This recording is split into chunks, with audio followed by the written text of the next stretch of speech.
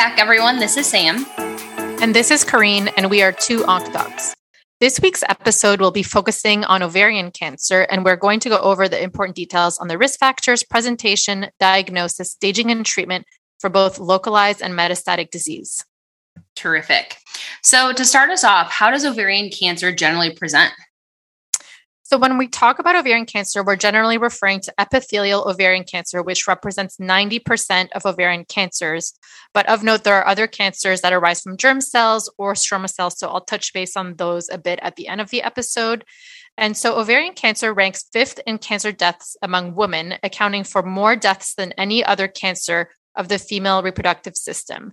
And there definitely were quite a few questions on our board exams on all of the gynecologic malignancies, so ovarian, cervical, and uterine cancers. And so presenting symptoms are usually non-specific, such as bloating, pelvic or abdominal pain, early satiety, or a woman can also present with urinary symptoms, such as urgency or frequency. So it can often be thought to be due to something else. And so women can present with a more advanced stage at times. Agreed. So I think they used to call ovarian cancer the silent cancer. It's actually not silent. Just like you said, there's a ton of symptoms with it, but they're non-specific. And of course, I feel that women generally put off things like bloating, abdominal pain, these vague GI symptoms, and they try to just, get by and say, oh, I just have irritable bowels. But it's very high yield, important to listen to your patients in the real world. And of course, on the vignettes, be on the lookout for those subtle non-specific things and think GYN. This is definitely a high yield topic. I remember the first ITE that I took in fellowship, and I walked out thinking, oh my gosh, there is so much gyn-onc on that test. And I had not had any gyn-onc because it is usually managed mostly by the gynecologists, oncologists who are more surgically trained. So I remember walking out thinking, I need to learn this somehow, even though I don't see it very much.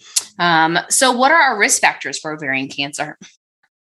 So some of the risk factors are older age, elevated BMI, exposure to estrogens, so things like later pregnancy, which is considered after age 35, a family history or genetic syndromes such as BRCA1 and 2. The lifetime risk for women with BRCA is actually 15 to 45%. There's also Lynch syndrome, also known as HNPCC, Peutz-Jeghers, as well as mutations in the MUTYH gene. And birth control are actually a protective factor for ovarian cancer. And so for women that have the BRCA1 and 2, because they have such a high risk, it's generally recommended that they undergo a salpingo oophorectomy as soon as they have finished their childbearing. Definitely. So who should be tested for germline mutations with ovarian cancer? So at this point, we actually want to check all women with high-grade ovarian cancer. And so just remember that all of those women should get germline mutation testing. Agreed. That's important to know the cancers that we test every single person for germline testing before you walk into the board. So when we say all patients, it should be bold, underlined, and embedded in your brain. So how is ovarian cancer staged? So most of the time, when you initially diagnose this, you're going to do an abdominal or pelvic ultrasound. There can also be a role for a CT or pelvic MRI. You're going to do blood work, including a CA-125, which can be elevated from ovarian cancer, but also there are other reasons it can be elevated. And so in terms of the staging, stage 1 are cancers that are confined to the ovary. And so one thing to remember for stage 1s is to consider whether fertility is desired. And so if a woman still desires to be pregnant and has a stage 1 cancer confined to the ovary, you can preserve the uterus and only do a salpingo oophorectomy. Stage 2 ovarian cancer are confined to the pelvis. Stage 3, as in other cancers, are positive lymph nodes, or also if they're spread to the upper abdomen. And then stage 4 are women with distant metastasis. Great. I like that the stage 3 most commonly includes lymph nodes. So that's a good general if you're trying to guess because you can't remember. Lymph node positivity is stage 3 in most solid tumors. So when you have a patient with a newly diagnosed ovarian cancer, what treatments do we consider? So first off, you want to ask yourself if they are a surgical candidate or not. So in the vignette, they may be describing someone that's more elderly with multiple comorbidities as not being a surgical candidate. However, if they're describing someone that seems to be a surgical candidate, and this also applies to the real world, you're going to go for optimal debulking, followed by chemotherapy, as well as consolidation treatment after that. And so what is an optimal debulking? It's cytoreduction, which includes salpingo-oophorectomy as well as hysterectomy. And you want the residual disease to be less than 1 centimeter. There were 2 trials looking at neoadjuvant chemotherapy for patients that are surgical candidate, and those that had optimal surgery up front based on this EORTC trial did better. So remember, if you can go for surgery, surgery is the answer. If they are not a candidate for surgery up front, you are going to go for neoadjuvant chemotherapy to see if you can attain an optimal cytoreduction. Great. I think those are very important things to note. So when are neoadjuvant and adjuvant chemotherapy options within our treatment plans? So and what are they? So the options that you want to remember are carbotaxol. If you're going to remember one takeaway to pick a chemo as the answer for any of the gynecologic malignancies, it's going to be carbotaxol. So remember, carboplatin is part of the platinum class of chemotherapy drugs, and that also includes cisplatin. And then remember that Taxol is also known as paclitaxel. And there was one study, the GOG 158 study, that found that carboplatin was less toxic than cisplatin with similar outcomes, which is why it is preferred. And so this regimen is given every 3 weeks for 3 to 6 cycles. And the carboplatin is dosed by the AUC, area under the curve, and generally it's going to be 5 to 6, and the paclitaxel dose is going to be 175 milligram per meter squared. It can also be given weekly at a lower dose, and you can also consider the addition of bevacizumab, also known as Avastin. There is no benefit of adding any other third chemo option, so if you're going to pick a triplet regimen, the triplet is going to include bevacizumab. And then for those with comorbidities or that are over the age of 75, you're going to consider a lower dose of paclitaxel at 135 milligram per meter squared with a carboplatin AUC of 5. Or you can do the weekly regimen, as I mentioned, which is paclitaxel 60 milligrams per meter squared once a week with weekly carboplatin with an AUC of 2. Definitely. So when in doubt in any gynec question, carbotaxol is going to be your guess for chemotherapy plus minus Avastin. I think that's really important to remember, especially if you get stuck on the boards and you just blank carbotaxol. So who needs adjuvant chemotherapy in ovarian cancer? So the women with the really early stage 1s do not need adjuvant chemo. However, the ones with stage 1C, which is positive ascites or peritoneal washings, do need adjuvant chemotherapy. So remember that class of stage 1s, they do need the adjuvant chemo. Stage 2s, which are, again, the tumors that extend to the pelvis, will also need adjuvant chemotherapy, so that carbotaxol. And then those with clear cell histology, those are more aggressive, need adjuvant chemotherapy, as well as the grade 3s, so the higher grade tumors. And you ideally want to start the chemo within 4 weeks of that optimal cytoreduction.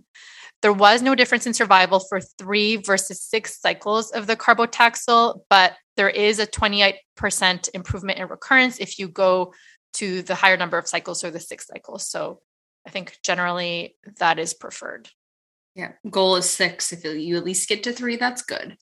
So what about intraperitoneal chemotherapy?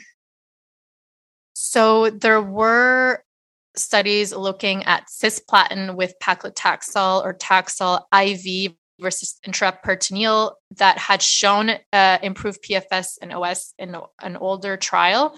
However, other trials have knocked off the benefit of this intraperitoneal chemo. So I think the bottom line is that there's not a clear benefit for intraperitoneal chemo over IV, but for some select patients, it's a reasonable choice. Basically, based on the GOG 252 trials, IV carboplatin with paclitaxel is equal to intraperitoneal carboplatin with Taxol, which is equal to IV or intraperitoneal paclitaxel with cisplatin. And these were all given with bevacizumab. But we don't really know which patients benefit most from intraperitoneal therapy, so it's not commonly used. So I think most of the time your answer is still going to be IV carboplatin paclitaxel. Yeah. I also don't think they can put a question with the answers being IV carbotaxol versus IP carbotaxol, because that's not a fair question. They'll probably give you one or the other. If they do give you both, gosh, I truly don't. I think they'd probably give you maybe something glaring, like they couldn't do intraperitoneal for some anatomic reason. So if there's a response to chemotherapy, is there a role for maintenance therapy? And if so, what do we do? So yes, so for all patients, regardless of their mutation status, you can consider bevacizumab or Avastin as a maintenance option. One thing in vignettes that they may give you for you to not pick bevacizumab as any of the treatment options is if the patient has a history of stroke. That's generally a contraindication. And then the other maintenance therapy after that carbotaxol are PARP inhibitors. And so for patients that have BRCA1 or 2, you can consider olaparib or niraparib. And then for patients that have wild type BRCA, so no BRCA mutation, you can consider bevacizumab with olaparib. And one other thing I wanted to mention for the niraparib, it has a side effect of thrombocytopenia. I think actually all of them can cause some cytopenias, but they do like to ask about these side effects. They do. And so what is a treatment for recurrent disease? So for recurrent disease, so we have 20% of these patients that are going to have persistent refractory disease, and 60 to 80% will have recurrent disease. And so we're always trying to come up with new trials to improve these statistics. And basically, it's really important to delineate if they are platinum sensitive or resistant. They are considered to be platinum sensitive if they relapse more than 6 months since their last platinum chemotherapy. So remember, that's the cisplatin, carboplatin. And then you also want to consider a secondary cytoreduction or surgery if possible. So if they are platinum sensitive, meaning they got their last platinum chemotherapy more than 6 months ago, you can retreat them with carboplatin, paclitaxel, followed by a PARP inhibitor or bevacizumab. If they are platinum resistant, really want to consider clinical trials. Again, for most of these women, you want to consider clinical trials if able to, but you can also try alternative chemos. So you want to pick things that are generally not containing carboplatin or paclitaxel, such as cyclophosphamide, docetaxel, pemetrexed, or doxorubicin. You can also consider PARP inhibitors if not previously given. And there's not really great responses for immunotherapy in ovarian cancer. So that's probably not going to be the answer choice. Definitely. I think that it's really important to know cisplatin sensitive versus refractory, and it's the same cutoff as what we talked about in the small cell lung cancer topic.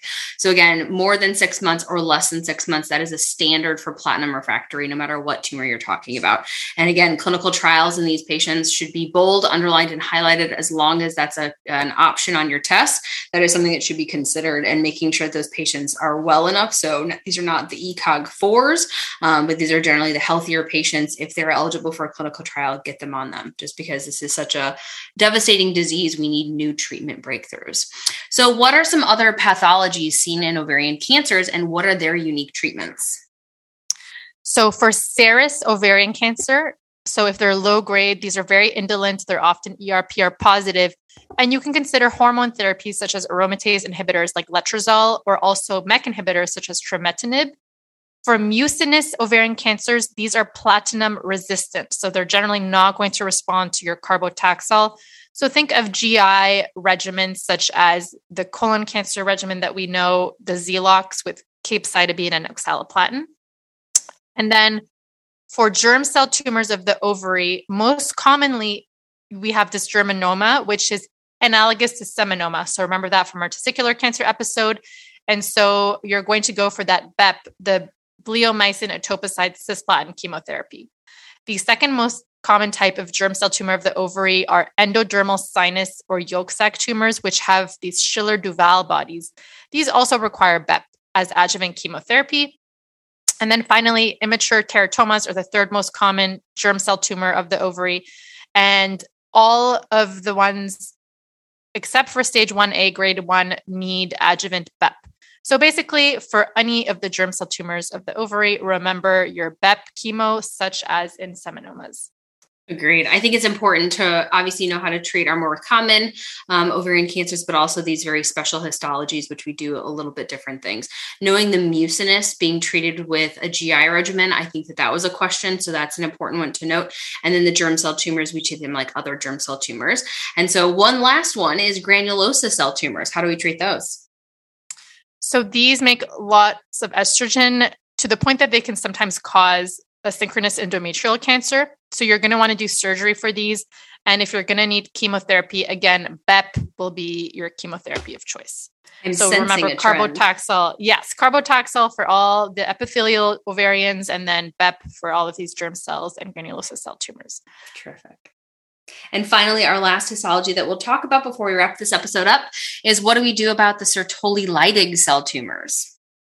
So they can describe these as symptoms of virilization because they make a lot of testosterone. Most of these need surgery, but again, if they're recurrent or metastatic, you can give BEP chemotherapy. Terrific. I think this was an awesome high yield episode. You guys should listen to this before your ITEs every single year that you take them during fellowship and right before your boards too, because if your fellowship was like my fellowship, we didn't see a lot of GYN oncology, but it is very testable and high yield. So Corrine, what are our takeaway points for ovarian cancers? So for advanced disease, remember optimal cytoreduction upfront if possible. If not, you can give neoadjuvant chemotherapy, and your chemo of choice will always be carbotaxol. Basically, all of the ovarian cancers need adjuvant chemo except for the early stage ones. So basically the stage 1Cs or 2s, the clear cells, and the grade 3s all need adjuvant carbotaxol. Remember that you can give maintenance PARP inhibitors such as olaparib and bevacizumab for all patients, or single agent olaparib or niraparib for those that are BRCA1 and 2. For recurrent disease, remember platinum sensitive is if they relapse more than 6 months from their last platinum-based chemo. If so, you can retreat with carbotaxol followed by maintenance PARP or bevacizumab. Remember for the low-grade serous aromatase inhibitors or MEK inhibitors. And then finally, remember for all germ cell tumors of the ovary, if you need to pick a chemo, pick BEP. Terrific. I love it. So as always, guys, thank you so much for listening. Good luck on studying for your boards. They're getting closer and closer. And feel free to reach out to us with corrections, comments, or anything that you guys would like to see in upcoming episodes on our Instagram or our Twitter, 2OncDocs. We'll see you next week.